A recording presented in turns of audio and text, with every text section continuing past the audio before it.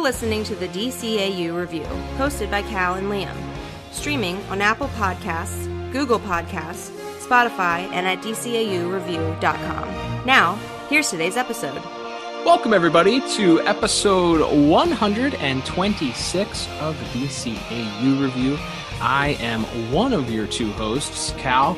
With me is our other host, my good brother, good friend. It's Liam. Liam, welcome to the first week of October of the longest year in human existence, 2020, the year of our Lord.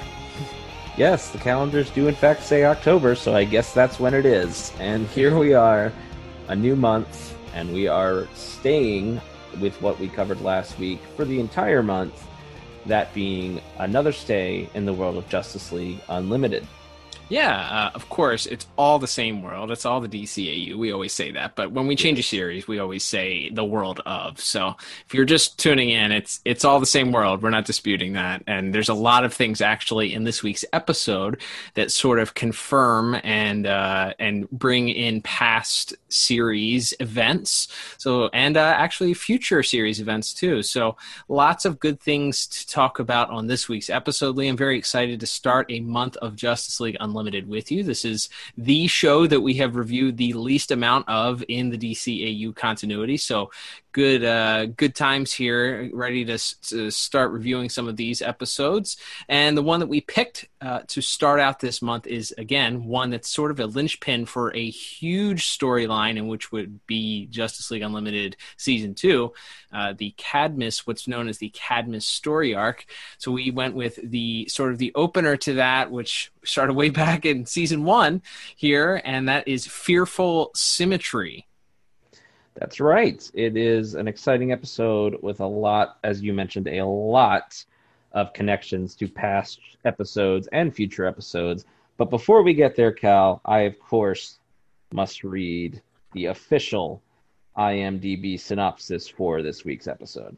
And this episode did originally air on the Cartoon Network back on September 4th, 2004. Liam, we, of course, just came out of the month of September, so that puts us a little over 16 years to the date. 16 years and like a couple days to the date of when this originally aired on Toonami. That's right. And this is a synopsis for the episode Fearful Symmetry, which was written by Stan Berkowitz and Robert Goodman, directed by Dan Reba, with music by Michael McQuistion and animation by the Dong Yang Animation Company. And that synopsis reads as such.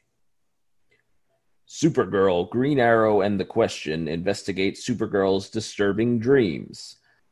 They discover that Cadmus created a clone of Supergirl named Galatea while she was recovering from her fight against Superman on Earth. That one's a little clunky. I'm not going to lie. Yeah, the sentence structure was let that one down, but that is a pretty. It's poor execution of a good attempt at a synopsis. But yes, as we can sort of jump into plot here, yes. So this directly plays off the events of the series finale of Superman. In Legacy Parts 1 and 2, Supergirl is badly injured while she's fighting a brainwashed Superman. He takes her to Star Labs and demands Professor Hamilton treat her. And that's sort of what we find out is the jumping off point for this entire shadowy government agency that we'll come to know as Cadmus, that this event triggered them looking for their own superpowered weapons to stand up to the Supermans of this world. Yeah, as you mentioned, of course, you can go back in the archives at DCAUreview.com, and we did actually review Legacy Parts 1 and 2.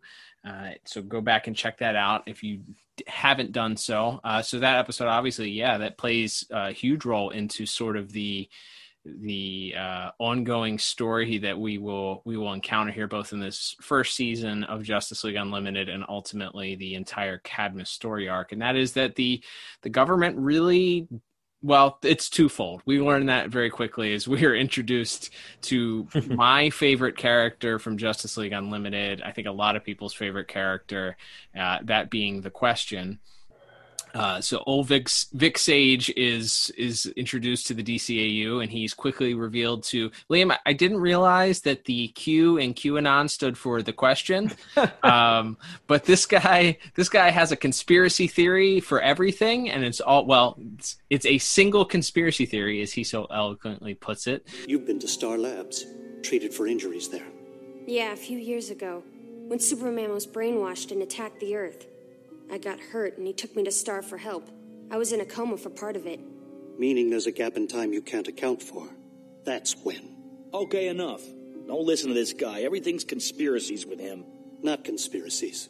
Conspiracy. Singular. Reaching back to ancient Egypt, there's been a single cabal of powerful individuals directing the course of human history.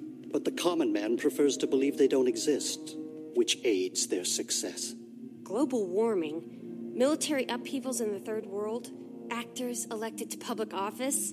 The spread of coffee bars, germs outpacing antibiotics, and boy bands? Come on. Who would gain from all this? Who indeed? Everything is linked back to one thing, and that is the power. Those who are in power want to stay in power and are in charge of basically every major thing that happens, good or bad, major or minor, trends, et cetera, et cetera. But he, from the start here, believes that the government has some sort of role to play into it, and they actually go and visit General Hardcastle, who also played a role in that same episode, Legacy. He was sort of leading the U.S. government's attempt to try and rein Superman in once he led his attack to Earth. So we quickly realized, though, that the government is in cahoots with big business, all designed to not only create their own metahumans, but also for defense, but also for profit as well, which has no real world implications at all. And we cannot relate to when it comes to anything. Just another light, fluffy superhero kids cartoon topic, you know, the military industrial complex, the role corporations play in making our world demonstrably worse. Just nothing, you know, that an 8-year-old couldn't handle. Here this week. But yes, this plays into a lot of real world stuff, which obviously is something they wanted to sort of address. This was obviously 2004 and probably written the year before that, so this was very much, I think, at the height of the Iraq War, and sort of that there's a lot of discussion at that point as the roles of private industry in the manufacturing weapons of war and stuff like that. And so if you take those real world problems and blow them up to superhero proportions, we in fact have the military and these private corporations coming together to create literal super soldiers in this case. And the sort of way this mystery is set up is we open with Supergirl apparently attacking this man. We don't know much about who he is. She's sort of attacked by these soldiers, and it appears that she murders him, and then she sort of jumps awake in her bed, and you realize it was just a nightmare. And she's very uneasy because these don't feel like regular dreams to her. She's sort of given the runaround by, Martian Manhunter's not able to help her. She goes and talks to Star Labs, to Professor Hamilton, who assures her there's no way that she was there's no time accounted for where she could have been off doing these terrible things without anyone knowing, and that perhaps this is just sort of this psychological break she had as a result of being so physically vulnerable during the events of Legacy.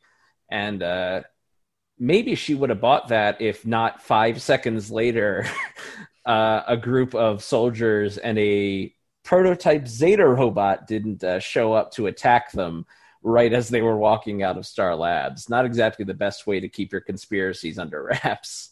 Yeah, like who thought that was a good idea? But I guess that the conversation or the thought process would be, and it to me makes sense, because certainly the Star Labs people are not the ones that are in charge of the conspiracy that's happening. They're not the ones in charge of trying to clone Supergirl. They're just sort of a part of it.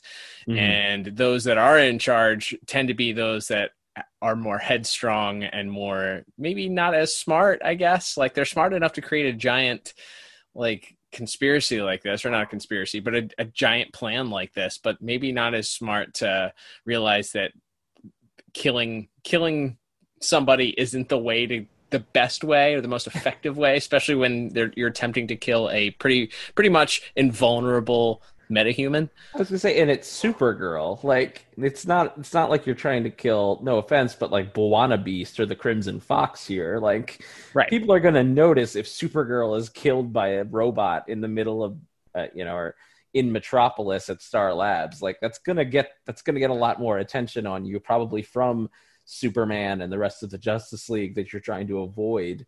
If that goes, I mean, my feeling was, from a plot standpoint, it was just, we need an action beat. Sure. Because otherwise, there's really no other than Kara's dreams, and then the final fight at the end between Supergirl and Galatea. There's not much action to this episode, and it felt to me they were like, "This is a children's cartoon about superheroes. We need to have them punch something for a minute."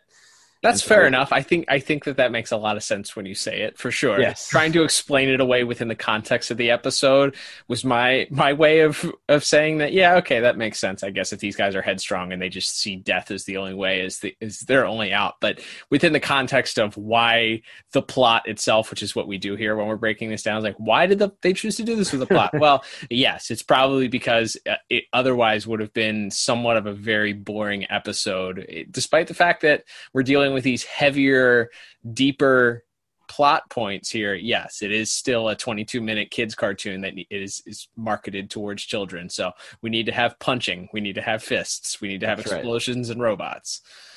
That's right. So yeah, that was my explanation for it. But as you mentioned, Cal, they go and meet this General Hardcastle, who's now retired and sort of living out in the middle of nowhere, and he's very paranoid about them sending someone to shut him up because he knows too much. He talks about how he was forced into retirement after Superman attacked because he was looked at as the guy who failed to protect the world. And so during this conversation, we actually got a couple of cool nods. I think things we sort of talked about when we covered those episodes, but he mentions that Volcana, previously seen in the Superman episode Where There's Smoke, which we also covered, which you can find in the archives, and as well as the Royal Flush Gang from the Joker episode Wild Cards of Justice League, were also sort of somehow tangentially related to this giant government conspiracy. So we get some more confirmation. I think that was maybe sort of I always thought that was like retroactive speculation. Mm-hmm. I didn't quite remember that Eiling literally just spells out that yes, these previous run-ins that the Justice League had with these sort of shadowy government agency were all sort of connected in some sort of way. So I thought that was cool. And then from there, we actually get our first look at Galatea in the episode as she shows up to murder him, to murder the general.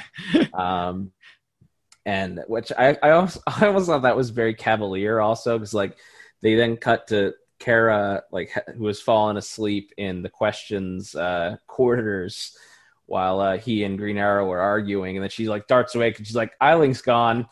And then they just kind of move on. Hardcastle. Eiling's a different general that comes in later. But Hardcastle's gone, and then they just kind of move on.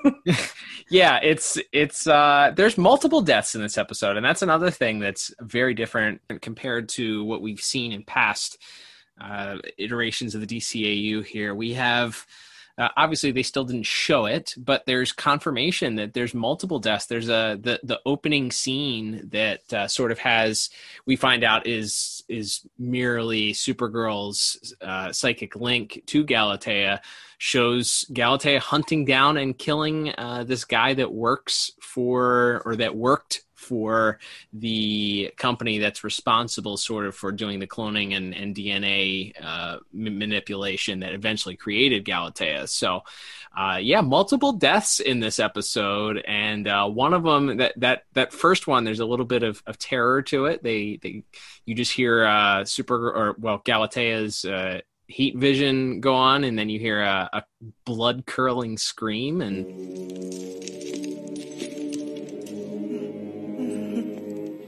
You can scream now if you want.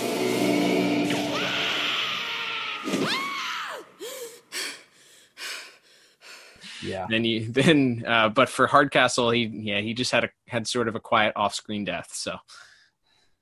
Yeah, but as you mentioned, the body count kind of rolls up from there, and from there there's a news report that comes up alerting them to the death of this man that Kara had the dream about, Gilbert Hailstrom, who worked for this corporation called Nuvogen, and so Green Arrow and Kara go to investigate the company, while the Question, who of course is always in his own little world, but in some ways one step ahead of everyone else, decides he has to go shake down the reporter who broke this story, because he notices that only one network has the story. And as we find out through some other sort of ancillary dialogue, that this guy Gilbert didn't have any family to report him missing. So we find out, I guess, that this reporter was dating Galatea, and therefore she let him in on the scoop, which he then reported, and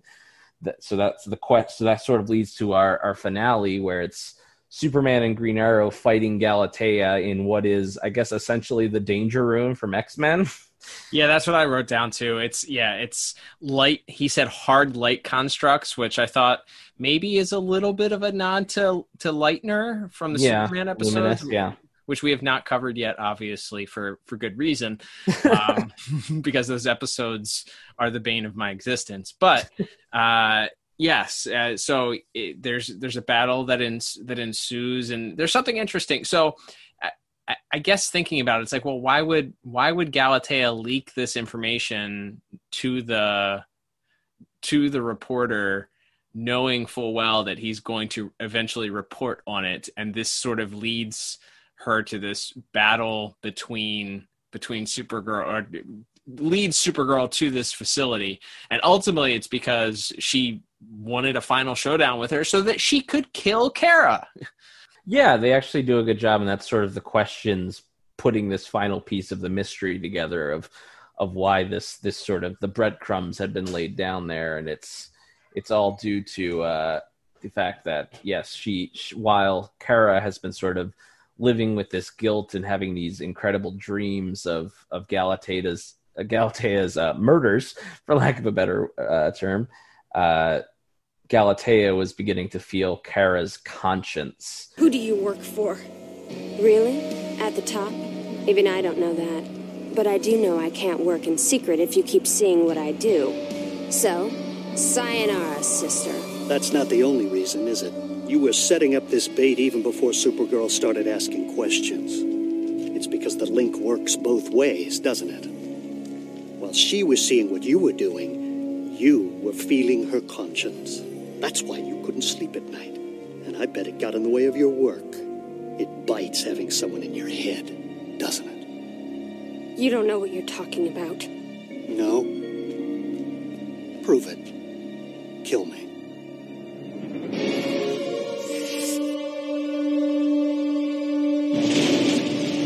And it was sort of getting in the way of her ability to do her job. So she's decided that she has to eliminate the original Supergirl so that she can get back to work there. Which I mean, that's at least they justified it, right? At least they explained why they would do something that would so obviously lead it back to them. I appreciate that. But so yeah, that leads us to our final showdown. There's kind of a big fight in this empty hologram city.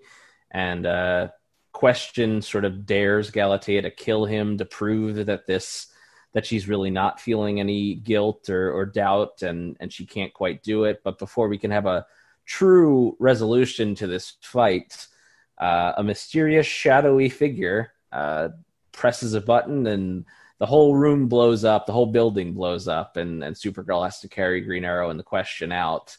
So we're sort of left with this sort of unclear ending, or so it seems, as we're not sure if Galatea survives. But Professor Hamilton, good guy Professor Hamilton, assures Kara that there's absolutely no way that her DNA could have come from when she was at Star Labs.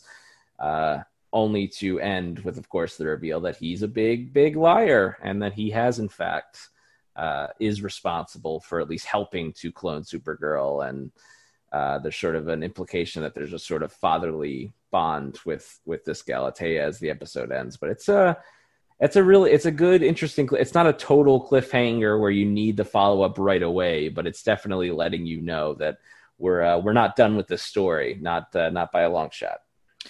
Yeah, it's like you said, it sort of just lays the groundwork. It follows up some stuff from past DCAU stuff, and then lays the groundwork for stuff that's going to be important later on, coming up in season 2 of JLU. So, yeah, good stuff there. I will just say, we sort of mentioned him in passing, but there's both of them in passing, but there's two characters that play the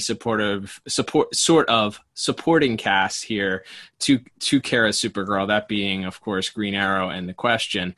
And both of those guys playing second fiddle to Supergirl, I thought was pretty awesome, because, you know, Supergirl's a character that we're familiar with, but it allows you to sort of get to know them a little bit.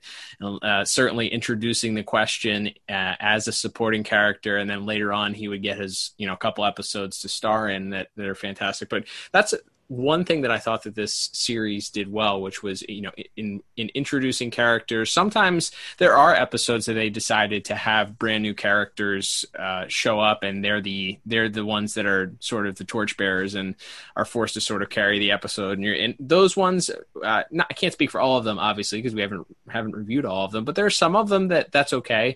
But there are other ones where it's like, I don't know. I would have liked to have gotten to know this character a little bit more.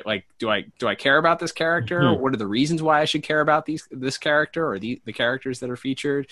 But I felt like obviously we already got to know Green Arrow a little bit through Initiation, which you can hear our review of that in the archives as well. But bringing in The Question this way to allow him to sort of be in a supporting role, but also you sort of flesh out the character a little bit. What did you think of their use of both of the Arrow and The Question? Yeah, I think it makes sense, because you're sort of following up on the Green Arrow Supergirl friendship that was established in the first episode, Initiation, and then you introduce this Question character who, I mean, he just sort of walks into the screen, and I love it, because yes, if you know the Question from the comics, especially like you know, the Steve Ditko era, or certainly some of the later like Dennis Cowan work where he's just becomes this sort of more and more unhinged and you know, seemingly crazy, but of course in his mind it's all connected somehow. It's cool to see that character brought in, and then these sort of, you know, Green Arrow and Supergirl, who have sort of developed this bond, dealing with this new element being thrown in, rather than it being, you know, Green Lantern again, or Captain Atom, or somebody that we already saw, or Booster, or somebody, to actually have it be this to have a new character sort of be introduced there, and to be given him you understand who he is almost as soon as he walks into the room. And then throughout the episode, again, you know, Green Arrow is sort of exasperated by him, and how he's so convinced that it must be this conspiracy theory and everything. And then of course he turns out to kind of be right in the end. And that's sort of the best part of it, is that he's proven right in the end. And he has sort of stumbled onto this larger conspiracy, even if it isn't maybe exactly what he thought it was.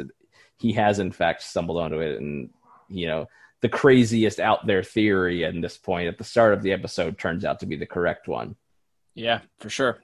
Before we give our scores here, any thoughts on the fact that Green Arrow is a giant perv? Yeah, there's a couple. He's still creeping on Black Canary, which we saw in the first episode. What's the big deal? You had some nightmares. These weren't just dreams. They felt like they really happened. I don't know. I've had some dreams that felt mighty real. There was this one the other night. And then he has like a weird comment about how Galatea is, what do you say, like more developed than Kara or something like that? Slightly more developed, yes. Yes. So he's gotta work on that. He would definitely be canceled in 2020. I'm just right. That's right. Gonna throw that out there. All right, so about time that we give our final scores here, Liam, for this week's episode.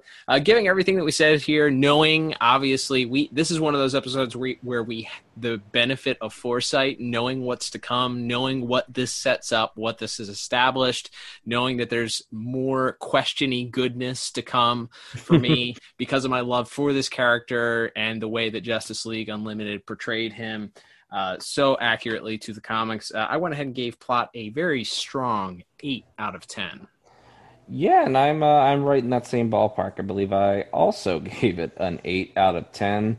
And yeah, I think it's really strong. The only other minor thing that I had, and I kind of just let it go because it's comics, or cartoons in this case, but they don't really explain why because she was a clone, they have this psychic link. Yeah. Kryptonians don't have psychic powers so far as we know. And it's not like Superman has dreams where he sees himself doing what Bizarro does he? No, not that we know of anyway. So it's fine. Okay, they have a psychic link because she was cloned from Kara. All right, but why? That was kind of my only other thing. I think the score maybe would have been higher, but that sort of basic premise of the episode I thought was a little underexplained for if we found out later that I don't know, they psychically took some evil mind controlling villain psychically took all of Supergirl's memories to put into the brain of Galatea or something. I guess I could go with it that way, but as far as we know, that didn't happen. She's just a clone, and for some reason they can see what each other is doing and feeling. So yeah, I don't know. Like I said, I still really enjoyed it. It's a good first step on this long, winding Cadmus road. But yeah, it's like I said, still very strong. But yeah, definitely had some things I can nitpick here for sure. And that's like we always say, that is what we do here. Yeah, that's why we didn't give it a 10 out of 10. So. All right, Liam, let us move on to visuals and animation, shall we? We have some interesting things. Again, some new characters here that were introduced. You already mentioned Galatea, who obviously that's the main thing. Well, one of the main things I think we can talk about is certainly Galatea, who is the DCAU version of Power Girl, especially based on her costume at least. What did you think of this? How do you feel about them sort of using a classic DC hero more of as a villain here and her look overall? I mean, yeah, this feels similar to before they, in the final season of JLU, introduced a real Hawkman, similar to the Hrotalic character from Starcross, where you take sort of the archetype and the look of a heroic character and sort of recast him as a villain. And in this case it's sort of a Power Girl's origins in the comic books are very confusing and have changed a lot over the years. Sometimes she's from a parallel Earth where she's that world Supergirl. Sometimes she's her completely own original thing. And there's probably 3 or 4 other versions of her that I'm forgetting. But yeah, so sort of combining some different elements. Cadmus and cloning in the comics was sort of where we got Superboy, the Connor Kent Superboy character. So it's also, I think, it can be a little bit of a riff on that, of Cadmus sort of being responsible for cloning a Kryptonian. So yeah, like I said, it's not your traditional character, but it clearly has influences from that, certainly in her outfit and haircut and things like that. So yeah, I thought it was a cool way to do that character because there wouldn't really be a way to do, I think, a traditional Power Girl in these books, because we never really do a traditional Earth 2 Justice Society type world that they go to, other than sort of the Justice Guild world. And so yeah, I was fine with this sort of being, for all intents and purposes, the DCAU version of that character. Yeah, I agree. I think that's one of the things that DCAU is kind of known for. What they can do is they can take an established character from the standard continuity or DC Comics continuity and put their own spin on it. And yeah, like you said, we've seen this before with the first iteration of Hawkman. And we also have, of course, the introduction, as we've already stated a couple times, of the Question, who has a very similar look to his original sort of Steve Ditko look. from his original appearance. He's got the blue suit. He does have a pretty cool like duster that goes over his standard blue suit, and he's got a black tie instead of and a yellow shirt instead of a red tie or a yellow tie and a red shirt. So a couple of minor changes there, but this is kind of standard for what the character ended up looking like going forward, I think, in DC Comics continuity. So another one of those things that took from the past, changed it a little bit, and then it was eventually adapted, at least for a little bit, into the standard continuity there. Any thoughts on the look of the Faceless Man? Yeah, to me, this is just one of those archetypal, like classic DCAU designs where you just take sort of a more the classic version of the characters, and you don't try to reinvent the wheel with it. You just adapt it into that style, and I think they did a great job with that. And I love the scene where he's posing as the reporter's taxi cab driver, and as he turns on I guess a fake Britney Spears song or something to annoy the reporter. And then you see, again, sort of a very classic thing where he's out of his costume, and then there's sort of this strange gas that comes up, and when the gas sort of clears, he's put on the mask and is turned into the Question. Commodore Hotel.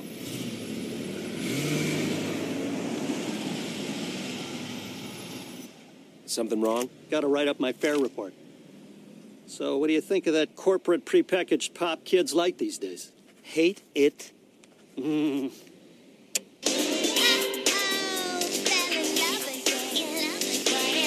I just said...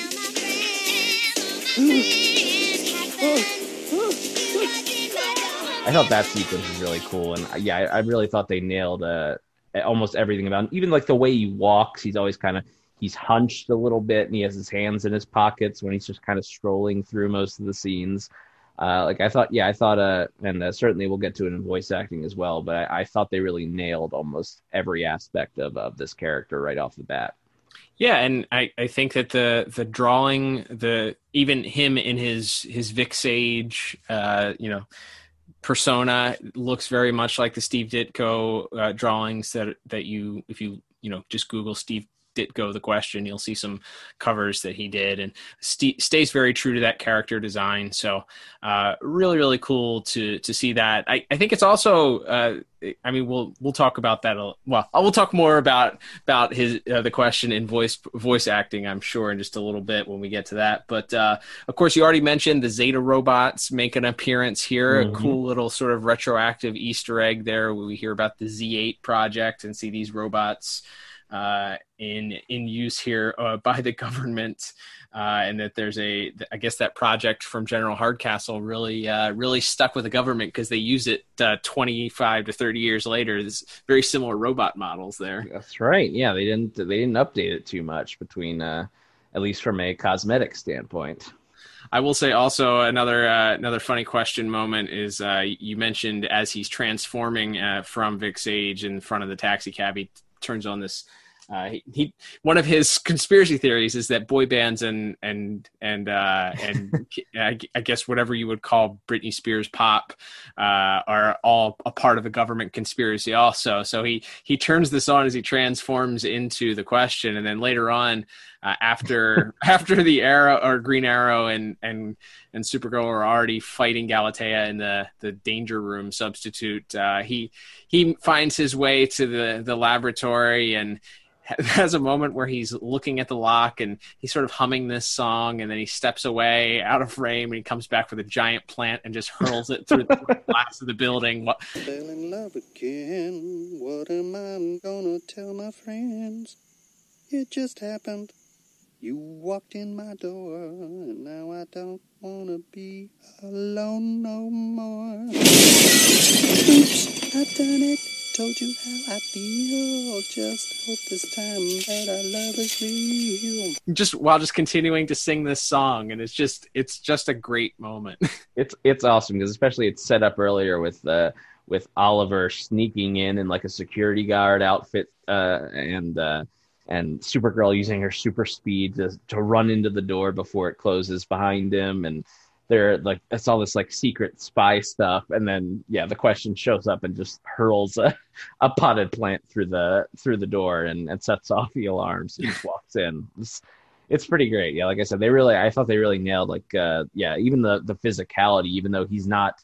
Again, there is that sequence where while Supergirl is fighting the Zeta robot, Green Arrow and the Question are sort of dealing with the foot soldiers, and there's some cool bits in there where like the Question is sort of giving direction to Green Arrow, and Green Arrow shoots off we get some cool trick arrows. He has like a smoke bomb arrow and some exploding arrows and stuff in here. So you get some, more cool Green Arrow tricks as well as the Question being this sort of weird physical character where spot where like one of the soldiers drops down, and as the other guy goes to check on him, a belt of grenades drop and the pins drop after him, and they're sort of running away from these explosions. So yeah, they do some pretty creative stuff, even though the action is limited in this episode. There's still some pretty darn cool visual notes there. Well, that will lead me to my point of why I ended up giving this the score that I did for visuals. So yeah, there isn't a ton of action. As you said, it's very backlogged. There's a lot towards the end of the episode. Obviously, the battle between Kara and Galatea is certainly impressive. It would not be out of place certainly on a Superman the Animated Series episode, maybe a lost episode some way. So it was good to get that familiarity back of sort of a in-flight battle between two powerhouses, but knowing that it's sort of, there's no stakes because it's all hard light objects. It's not really in the city. So there's a lot of destruction happening, but it's really not really destruction. It's just kind of happening. But because it's sort of all of the visually interesting things to me happened during that battle, there were a couple of things that stood out to me and sort of like a big sore thumb. And I bet you I can you could guess what I'm talking about. I'll let you take the lead on this one. I know there's some minor things I noticed, like some inconsistent eye colors and things like that, but I'm sure you have bigger axes to grind than that. I do, and that would be the awful, terrible, no good CGI that was used. Oh yeah, there's for this episode. Inexplicably, I will say, like, I do not understand the point or the need to use it. And let me just say, yes, this is a 16-year-old cartoon, but as we mentioned last week, in last week's episode where we talked a little bit of CGI that was used in certain scenes when we reviewed The Return, there is CGI used in this episode, and it's a lot more than I think in a normal episode, and it does not hold up. It is quite clearly just like 2004. Like, it's not even 2004 CGI. It's like PlayStation 1. Like, it's bad. It's bad CGI. It stands out like a sore thumb. It doesn't blend in at all.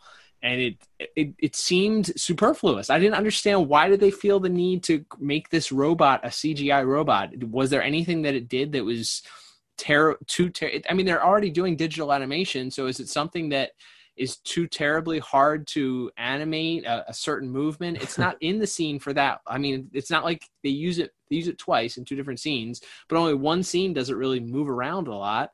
And then there's more CGI used in that sort of mid-episode army attack on the Question, Green Arrow, and Supergirl, where the helicopters fly in and they're CGI for some reason. It's just bad. Yeah, I noticed it especially on the helicopters. I thought that looked pretty rough. And it's funny because like the drone operating robot, as you mentioned, that we see a couple times, that was apparently used to operate on Supergirl, and then later used as a weapon by this man that Galatea kills.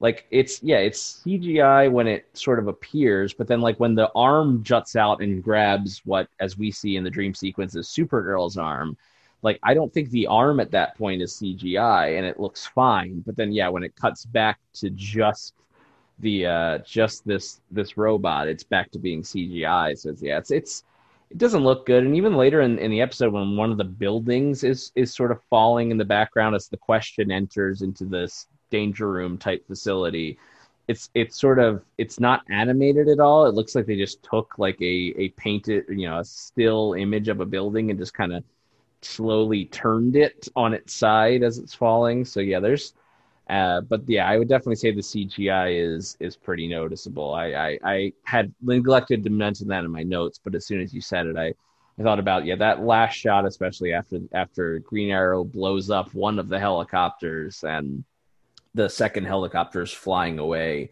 with the soldiers getting away. It's pretty darn noticeable in a way that, I didn't think it was that bad last week. And I don't know if that's in the dark of space, so you can hide more with shadows and stuff. We've talked about that in a lot of different ways in animation over the years. But for whatever reason, these it was not their best foot forward as far as the CGI vehicles and other things went this week.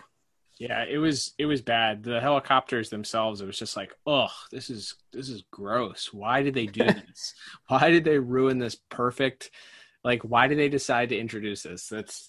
That's a question. If I ever, one of the many questions I would have for Bruce Timm or James Tucker or any of the people that were sort of responsible for these decisions. Like, why did you guys choose to include the CGI? It dates it so badly on a cartoon, that a series that otherwise across all the cartoons that otherwise holds up pretty well.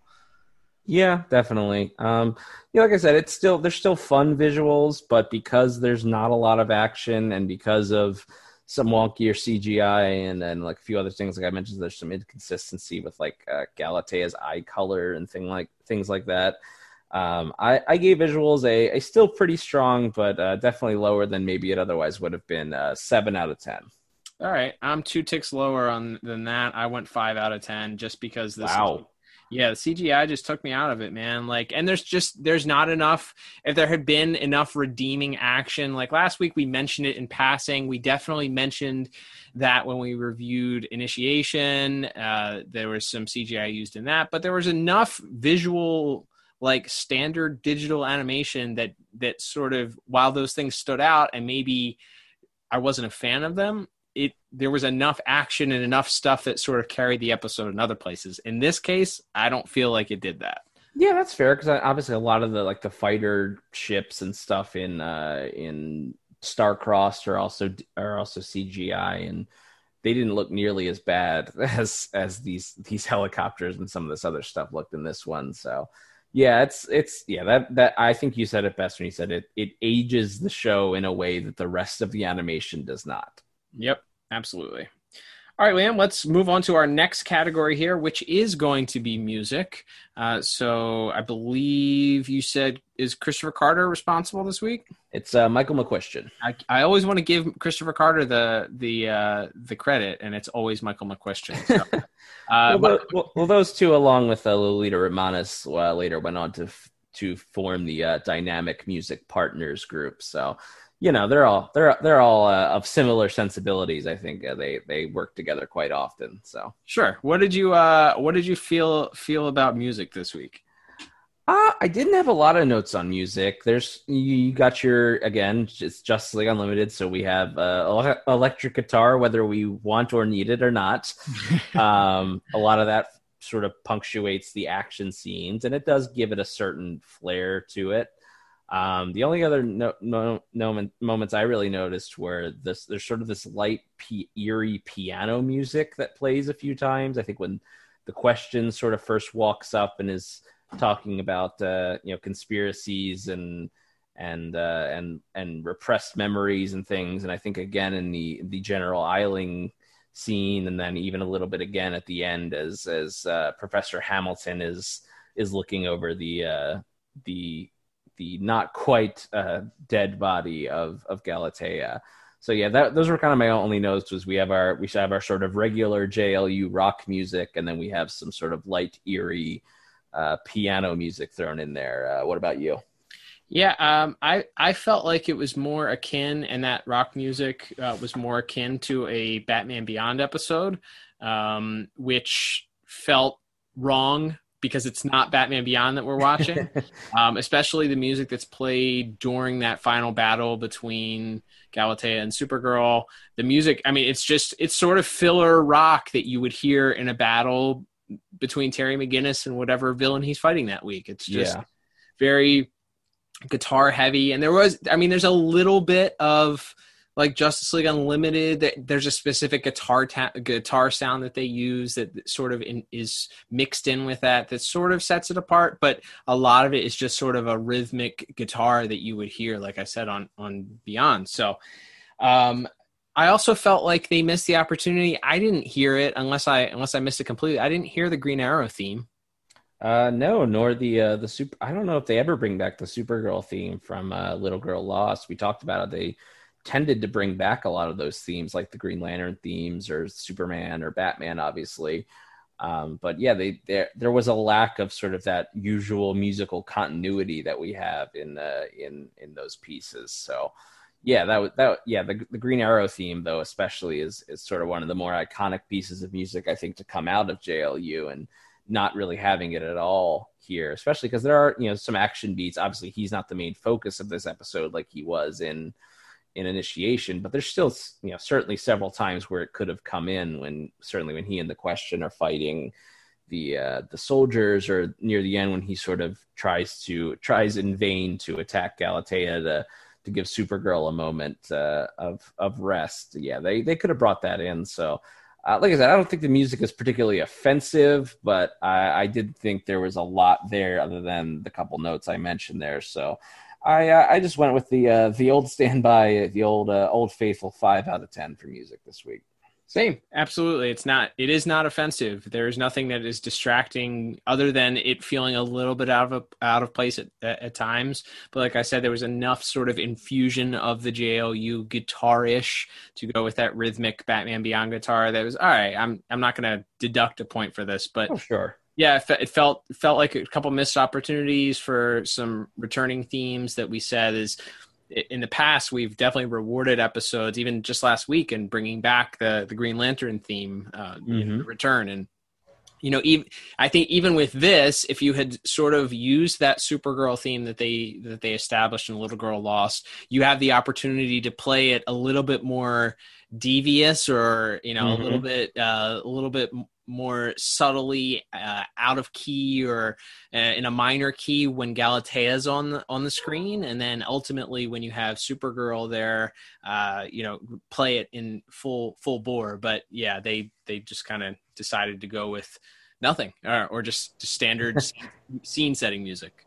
I agree with that completely. I think it's fine. But, with a few other little flourishes there, it could have been a little bit more memorable at the very least. Absolutely. All right, Liam, let's move on to our final category of the day. That, of course, is going to be voice acting. Let's talk about this week's voice cast. Yeah, we got a pretty big one. Mostly returning actors, but we do have a couple new ones. We have Carl Lumbly as Martian Manhunter, the only one of our original 7 really on display here, although I guess we do see Wonder Woman and Flash in the background on John's monitor in a scene. True. But we have, as we mentioned, this episode really focuses on these 3 members, that being Nicole Tom as Supergirl, and of course also voicing her older self and her clone Galatea. We have Ken Shriner as Green Arrow, and for the first time we get to talk about him in this role, at least. We have Jeffrey Combs as the Question, and my goodness, this is, we will never stop singing the praises of Andrea Romano as a voice caster and voice director. But what an inspired choice. Obviously, he worked as the Scarecrow in the new Batman Adventures, but to find just the perfect voice for this character, as we mentioned, from the script to the way he walks and moves and acts in the episode, they really could not have found, in my opinion, a more perfect voice for the Question than Jeffrey Combs.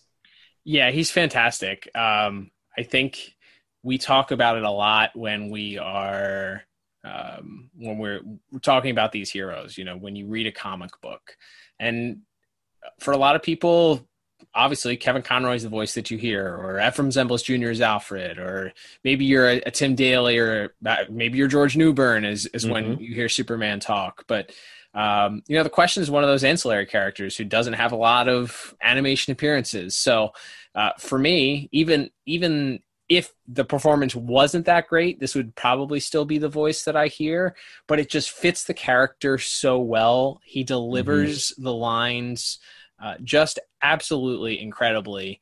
And he, like, his performance that he gives plays off of the very serious Green Arrow, and it's their chemistry together of one being sort of a traditionally, at least, more of a believer in government, a believer in trusting the government, more liberal type, that being the Green Arrow, right? And the Question being this guy who's more extreme right wing, doesn't trust the government, doesn't trust anybody, extremely, distrusting of everything. To see these two interact and sort of go at each other is just fantastic. And the voice casting works incredibly well because Jeffrey Combs he's just so laid back in his delivery, but he has a force behind everything that he says. That's right. And yeah, playing off of that, as you mentioned, with Ken Shriner as Green Arrow, who's this really sort of verbose and over the top and sort of braggadocious character in Green Arrow, and again is sort of just constantly exasperated by everything the Question is saying and implying, and he doesn't even want him to come on the mission with them at first, and then sort of develop something. And certainly we'll see these guys get to play in this sandbox a little bit more in later episodes. But yeah, that was a really smart idea, and it's not one I had really thought about. But yes, certainly, especially in the books, you have this sort of the sort of polar opposites of the superhero political spectrum in Green Arrow and Question, and them sort of being these reluctant buddy cops working with Kara to solve this mystery. It works really well. And I also definitely want to again say Nicole Tom, I think, she's been good and very good as Supergirl for years now. Obviously she's been playing her since Superman the Animated Series at this point, so she knows the character well. But I also liked her as Galatea. Like, she doesn't do a lot. She doesn't do like a dramatic voice change, but I think she does enough to sort of deepen her voice, and the way she delivers the lines are different enough. And then also I think she has a lot to do because in those dream sequences, she's kind of doing her regular Supergirl voice, but doing these sinister lines that Galatea is saying. So there's kind of like a third voice she's doing in this episode. She has her regular Supergirl, her regular Galatea, and then Supergirl as Galatea to do. So she has a lot to do, and I think she does it quite well in this episode. Yeah, she's fantastic. Like you said, having to play multiple characters. I think we talked about that back on the first Bizarro episode where Tim Daly had to pull double duty. And obviously Bizarro's voice is extremely different once you break it down, especially in the way that he delivers lines and sort of inflections. And certainly his ultimate sound is very different than what Tim Daly's Superman sounds like. But anytime that a character has to play multiple versions of the same character, it's difficult. And it's amazing to hear some subtle differences. You look at the difference between the Bruce Wayne from Batman the Animated Series, the Bruce Wayne from the New Batman Adventures. Obviously it's the same character, he's a little bit older. And then you have the Bruce Wayne from Batman Beyond, and Kevin Conroy's voice performance for all three is very different.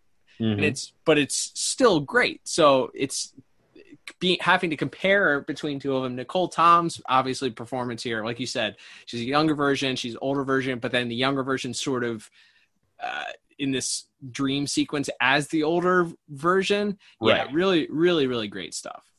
Absolutely. And sort of rounding out our cast here, we have Charles Napier returning as General Hardcastle, having voiced him in Superman the Animated Series. We have Sam McMurray as Gilbert Hailstrom.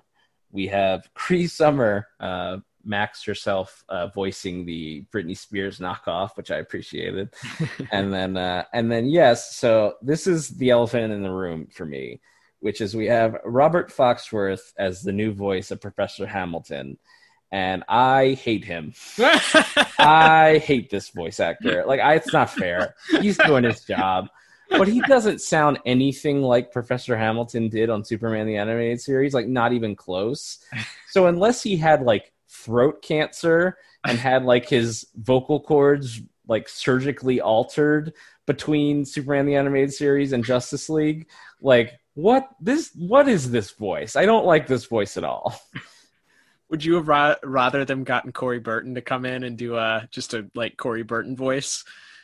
Because remember they when Corey Burton comes in and because I feel like he voices the Toy Man and Metallo in Hereafter, the Justice League episode. But yeah, I would have preferred that, honestly, because I feel like Corey Burton would have done a voice closer to what the Superman the Animated Series voice actor. Not that I think that is such a unrecastable role, but you need to have someone who at least kind of sounds like the person from the previous show if you want me to pretend it's the same character. Also, he looks really different, so maybe this is like his fraternal twin brother Joe Hamilton. Alexander, I believe. Yeah, there you go. He's just off his stint on Broadway, and he's decided to take up the family business of creating secret clothes for Supergirl. Well, you know what we say here on this program, Liam. It's canon until it's proven otherwise. There we go. Absolutely. But yes, so I don't like that Professor Hamilton voice, and therefore I gave voice acting a 9 out of 10. I love that this stuck in your craw so bad that you prevented you from giving it a perfect score. Oh, that's so good. I also gave it a 9 out of 10. I think I didn't have a problem with Professor Hamilton's voice. I thought it was fine. I think that obviously we've highlighted the 3 stars of this episode, and one of my favorite lines from this episode actually interacts between the question Green Arrow and Supergirl, and it's when they're all walking. The question is kind of just introduced himself, and they're talking about why Kara could be having these nightmares. And what does any of this have to do with my dreams? If I'm right, you're part of it. You're going to need my help. I'm going with you. Hold your horses. No one asked for more help. This whole trip might just prove the kids shouldn't eat nachos before bed. Peanut butter sandwiches. How did you... What? Do you go through my trash? Please. I go through everyone's trash.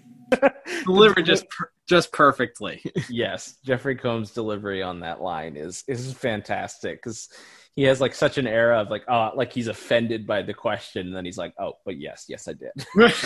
There's also my other favorite line was when they're talking about again, Green Arrow comes in with his, does everything have a sinister motive in your world? And he says, yours too, you just don't know it. Yes. So, I think that answered everything. A little too well. Does everything have a sinister motive in your world? Yours too, you just don't know it. Again, just some a great example of showing the dichotomy of those two characters and how they're sort of oil and water together, but they're sort of saddled together on this mystery with Supergirl. That trio of Kin Shriner, Jeffrey Combs, and Nicole Tom are just fantastic in this episode. I kind of wish we could have seen more of this exact trio in action throughout the series. And obviously all of these characters still have important roles to play later on in the series, but we don't really get to see just this trio together again. So that's kind of a bummer, but those 3 are great together in this episode. They are. And one last thing, the subtlety and I think the importance of casting somebody that could really pull off this question character is that you don't have the benefit, and it's hard. It's kind of goofy to say, I think maybe in animation, but because the character doesn't have a face to express sort of different emotion, you have to have a voice that is unique enough to be able to emote the expressions called for and do it accurately, because if it's done in a poor way, then it's just not going to match up to what you're seeing on the screen. So even more praise heaped on Jeffrey Combs for this. Absolutely. All right, Liam, that will bring us to our final scores for this week's episode. Totaling everything up for this week, I end up with a final score of 27 out of 40. And I am just a tick higher on my final score. I have it at a 29 out of 40. I guess we can get into rewatchability here. Pretty much a must watch because of what it sets up. Obviously, it's continuing threads Superman, and also setting up what will be this giant arc in later episodes of JLU. So this is an easy 2 thumbs up.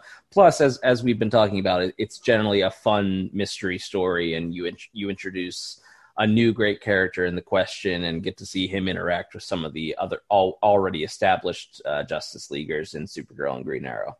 Yep, it's essential. Got to watch it. Agreed. All right, Liam, let's wrap up this week's episode. Thank you, everybody, for tuning in to this week's episode. Don't forget to check us out on social media at DCAU Review. You can follow us on Twitter and Instagram. Lots of fun stuff going on there. If you want to chat with Liam runs our Twitter account. Follow him at DCAU Review. We do a lot of stuff on there that's fun, talking about current and past DCAU, DC Universe stuff, everything that's going on these days. So enjoy that. Follow us there. Follow us on Instagram, if you will, as well. You get clips for upcoming episodes. We got our Flashback Fridays where we cover past episodes.